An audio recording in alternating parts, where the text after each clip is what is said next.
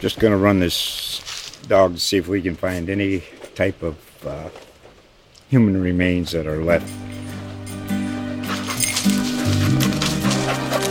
Listen to Where Secrets Go to Die, The Disappearance of Derek Hennigan. From the Detroit Free Press, a new podcast set in the woods of Michigan's Upper Peninsula. Available on Apple, Spotify, Freep.com, or wherever you get your podcasts.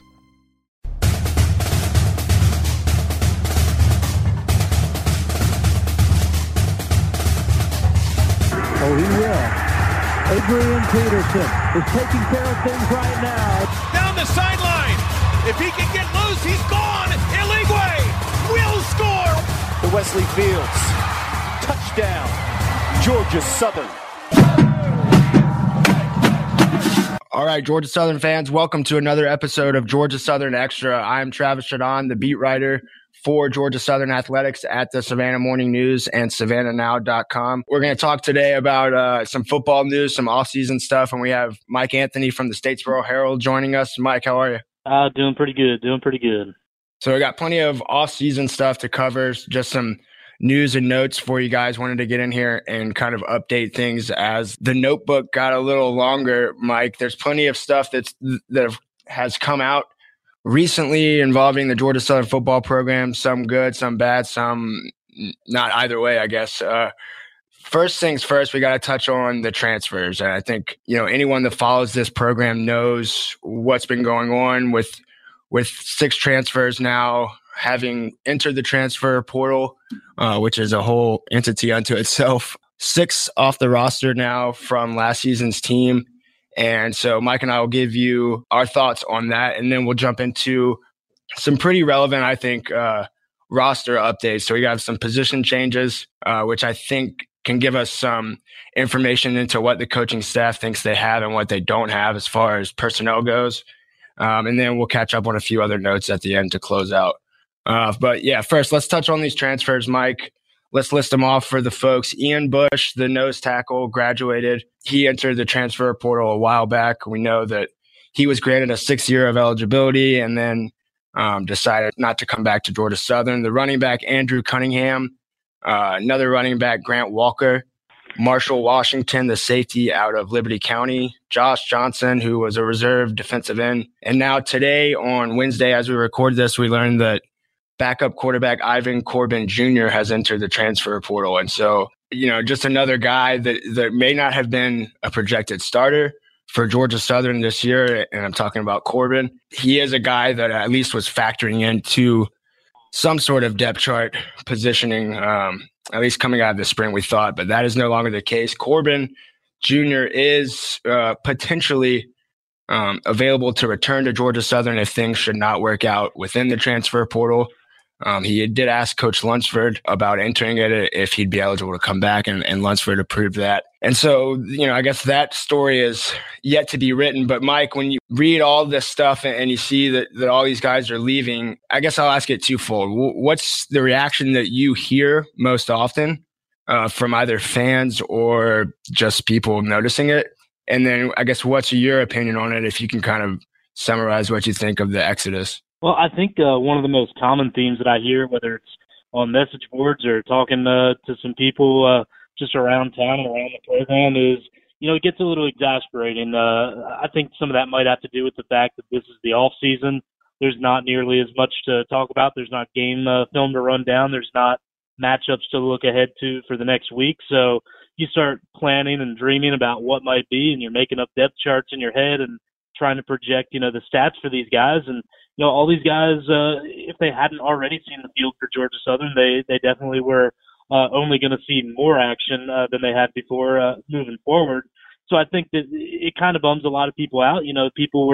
I know we had a long conversation a few weeks ago about Ivan Corbin Jr. and how he might factor in, and how quarterback, regardless of how good Shyworth is, the quarterback position in this offense, it's so important to have depth, just because you never know when that second or third guy is going to have to come up. So I think that one really hurts. It's going to, create a lot of stress for the people who spend all their off season, fretting about the depth chart and all that. But when it comes down to it, it's just going to be a next man up situation. You know, some of these guys might be leaving because they were tired of being the next man up. They wanted to be the man, and maybe they'll go find it somewhere else. I don't think that any of these guys are leaving on hard terms or anything, but it just seems to be the way things are going, is that people are wanting to play. They're wanting to play early. They're wanting to play often. And if things don't work out at their first stop, you know, it's becoming more and more the trend, not just at Georgia Southern, but anywhere else in the country, to, you know, see who else wants to kick the tires on you and maybe put you higher up on that depth chart. Yeah, Mike, and a few things from me, you know, as far as all of the transfers together go, I think the important thing to note is that this isn't just at Georgia Southern, first and foremost. This is something that's kind of happening throughout the college football landscape. And, you know, it's a whole nother discussion as to whether you think it's a good thing or a bad thing for college athletics and for college football specifically to allow guys to, and I don't want to say freely transfer because we'll touch on JD King in a minute, Mike. It's not a free-for-all transfer, you know, despite looking at some of the Power 5 conferences, it seems that way. But, you know, whether you believe it's a good thing or not, the important thing to know is that it's a fact that this is happening everywhere. And then secondly, for me, I think this is a natural progression for programs in today's college football, right? So Chad Lunsford comes in, and we know he was around the program for a long time prior to being the head coach. But he comes in and is the head coach for a year. Now he has 2 full cycles of bringing in his own players. I think it's a good thing when you see some of these guys. I mean, Andrew Cunningham and Grant Walker might be the exceptions as redshirt freshmen, but the other guys were older guys. Lunsford didn't recruit them, or I mean, Lunsford didn't sign them as the head coach at least. And you know, a lot of these guys are just seeking playing time, and that might mean that there are guys in front of them who, and this is my opinion, but that there are guys in front of them who are younger and better. Now, again, Walker and Cunningham might be the exceptions just because that running back depth chart is loaded. And really, I don't know that there's anyone that is involved with Georgia Southern that truly knows what Walker and Cunningham could have brought potentially. But I think that they're pretty comfortable with Logan Wright, Matt LaRoche, you know, in the future, I guess, JD King. So, Mike, as far as the outgoing transfers go, you know, there's 6 of those. There is one, JD King, we know from Oklahoma State and from Fitzgerald, Georgia, who is an incoming transfer.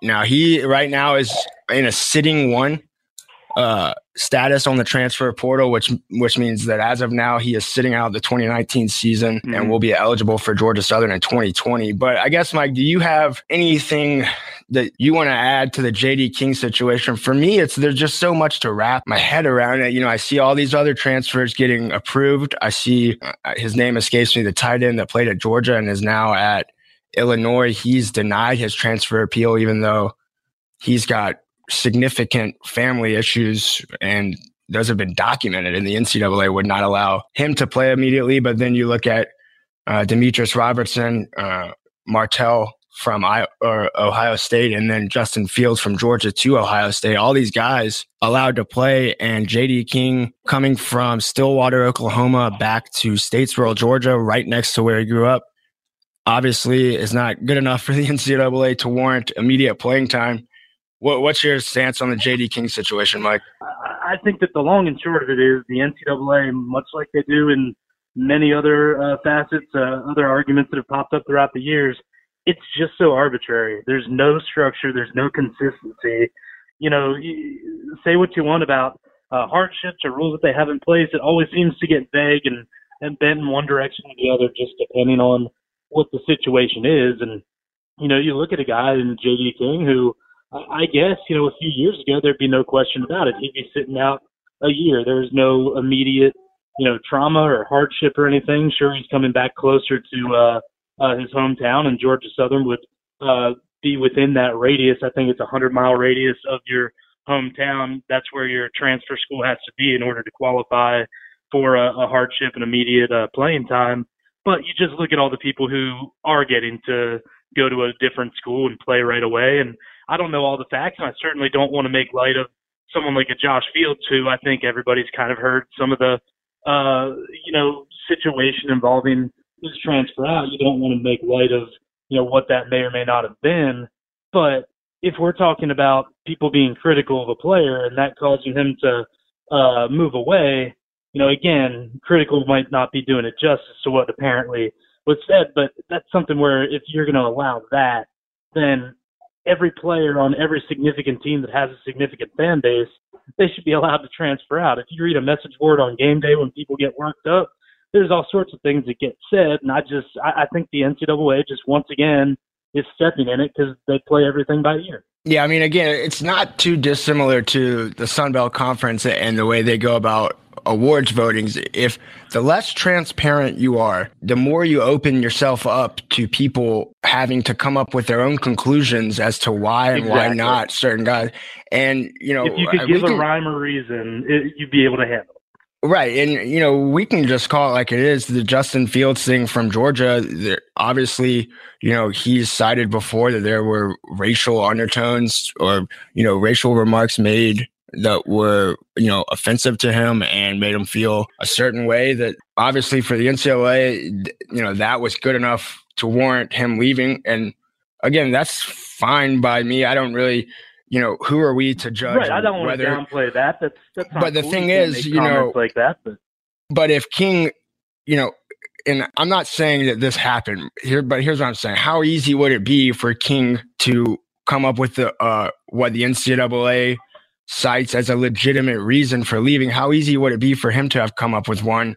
And I'm not saying Fields just came up with what happened to him, but in other words, if you don't have a set standard, like the 100-mile radius thing, that's good because if you're at 101 miles, you're not in it. It's cut, right. It's in stone, and where the parameters are. For this, it's the wild, wild west. And I guess, us pointing out the problems without giving solutions is probably not the grandest idea, but obviously there is some sort of problem. That is the NCAA handing out decisions without giving circumstances.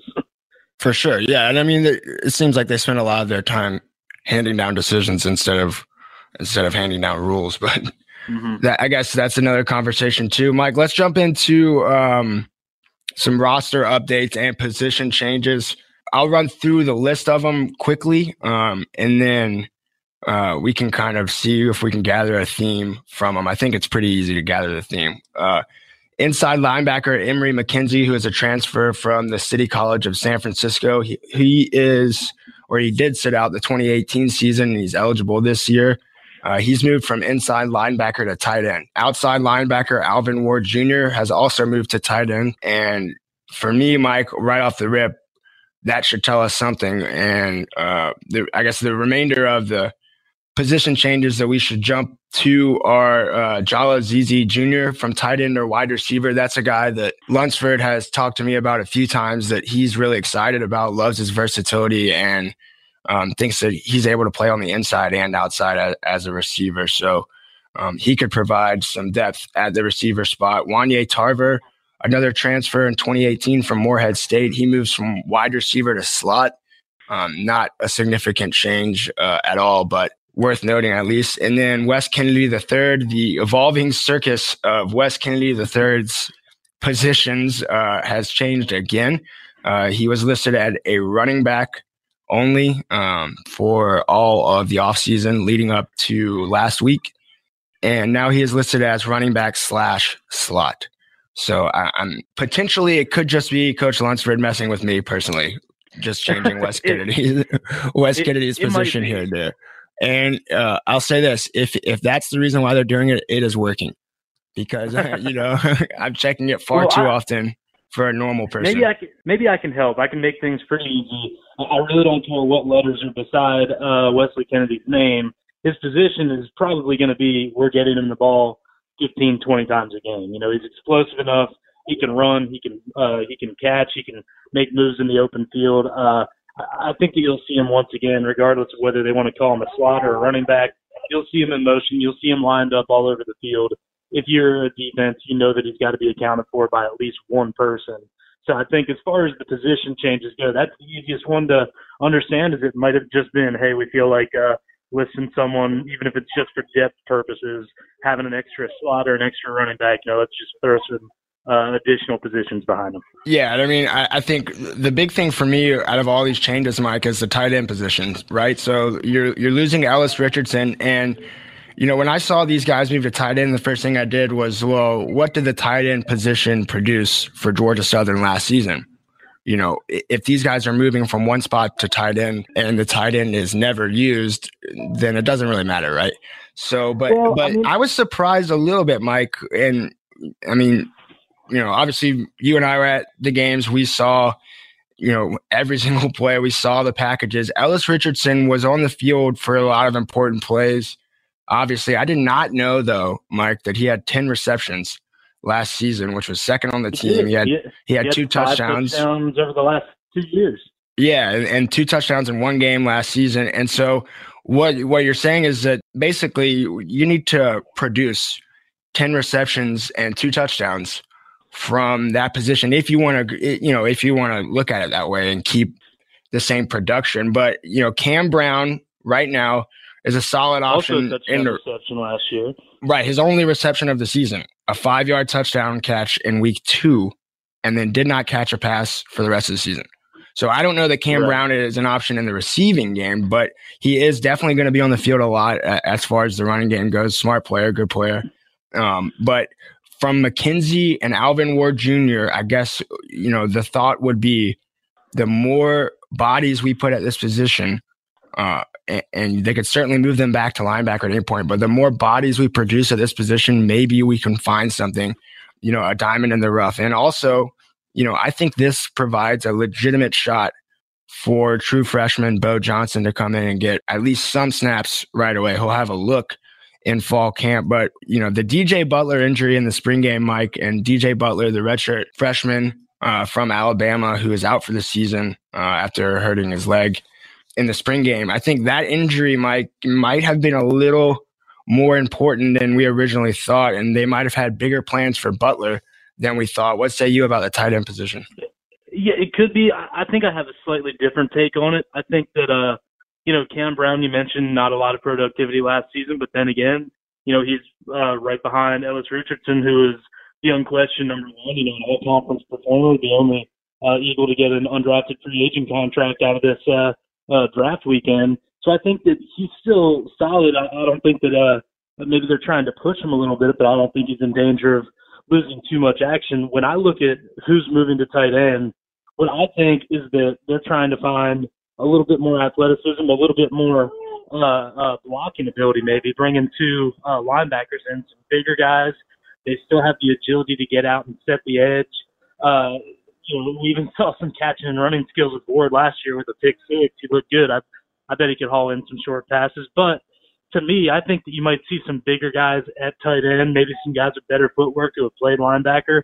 Because in the last couple of years, what has the offense been lacking? That big explosive play. And, when you look back through the Fritz years, a lot of those plays came from the H-backer, the tight end, setting the edge and having that kick out on a linebacker. You've got to be big enough and quick enough to get that spot and block those sorts of guys. So that's my line of thinking. That's why you're seeing some bigger guys. That's why you're seeing maybe some defensive guys who are used to playing in those trenches and getting dirty and being able to spring a big block that turns a 5-yard play into a 20-yard play.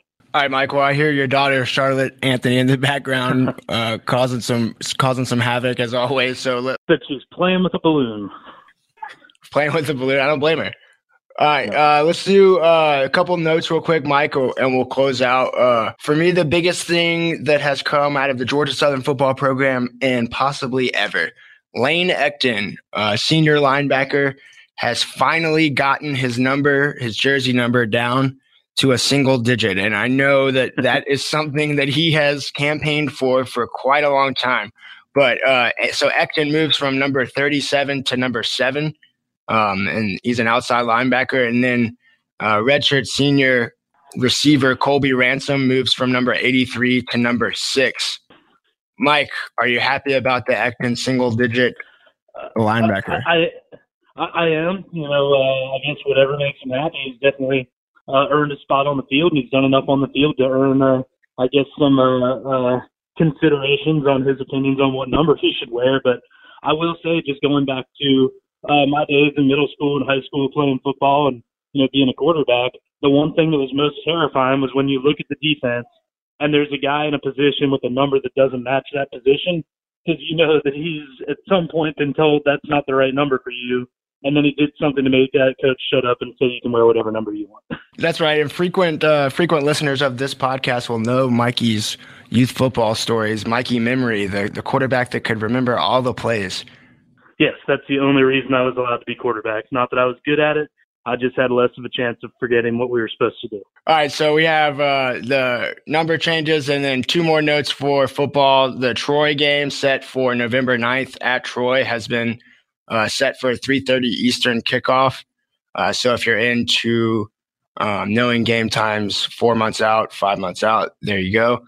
The Sun Belt yeah, that's right. The Sun Belt Conference Media Days have been set for July 20th and 21st, so that'll be fun for the football fans of the conference and for Georgia Southern, certainly after their season last year. Mike, before we wrap up, you want to catch everyone up on the Diamond Eagles, what the Georgia Southern baseball team has been doing as they come down the stretch of their regular season. The good news is Georgia Southern's in first place in the East. The bad news, or maybe not bad news, but the less good news is that literally the entire division, save for Georgia State, is on their heels. I believe at last check it was the top 5 teams in the division, all within 3 games of first place. You've got Coastal Carolina, who's always good. Troy, they're starting to heat up. App State from out of nowhere is competitive this year. So it's just a total race to the finish. And Georgia Southern, it's been an up and down season. At first, their arms were really coming through for them, but they weren't hitting much. Now they're starting to put runs up on the board, but the pitching, sometimes those arms just go as the season goes on. So they're trying to hang on, and I think it's going to be close at the end. Definitely be some fireworks in Conway for the tournament. Awesome. Yeah, and that conference tournament at Coastal Carolina in late May for those keeping score. So appreciate you guys listening today. And as always, if you want more Georgia Southern football and all sports coverage, just visit savannahnow.com/sports. We have a new Georgia Southern tab on that sports site, so you guys can jump right to the Georgia Southern news and notes of the time. And then if you want to tweet at the show or tweet at me, it's at Jadon Sports, JAUDON Sports on Twitter, and tjadon at savannahnow.com for the email. Mike, you want to tell the folks how to reach you? Yeah, sure. You can read me in the Statesboro Herald. We're online at statesboroherald.com. And on Twitter, you can follow me at HaroldGS Sports. All right, guys. Thanks for taking the time, and we'll see you next time on Georgia Southern Extra.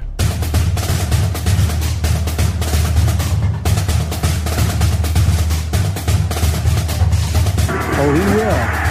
Adrian Peterson is taking care of things right now. Down the sideline. If he can get loose, he's gone. Eligwe will score. The Wesley Fields. Touchdown. Georgia Southern.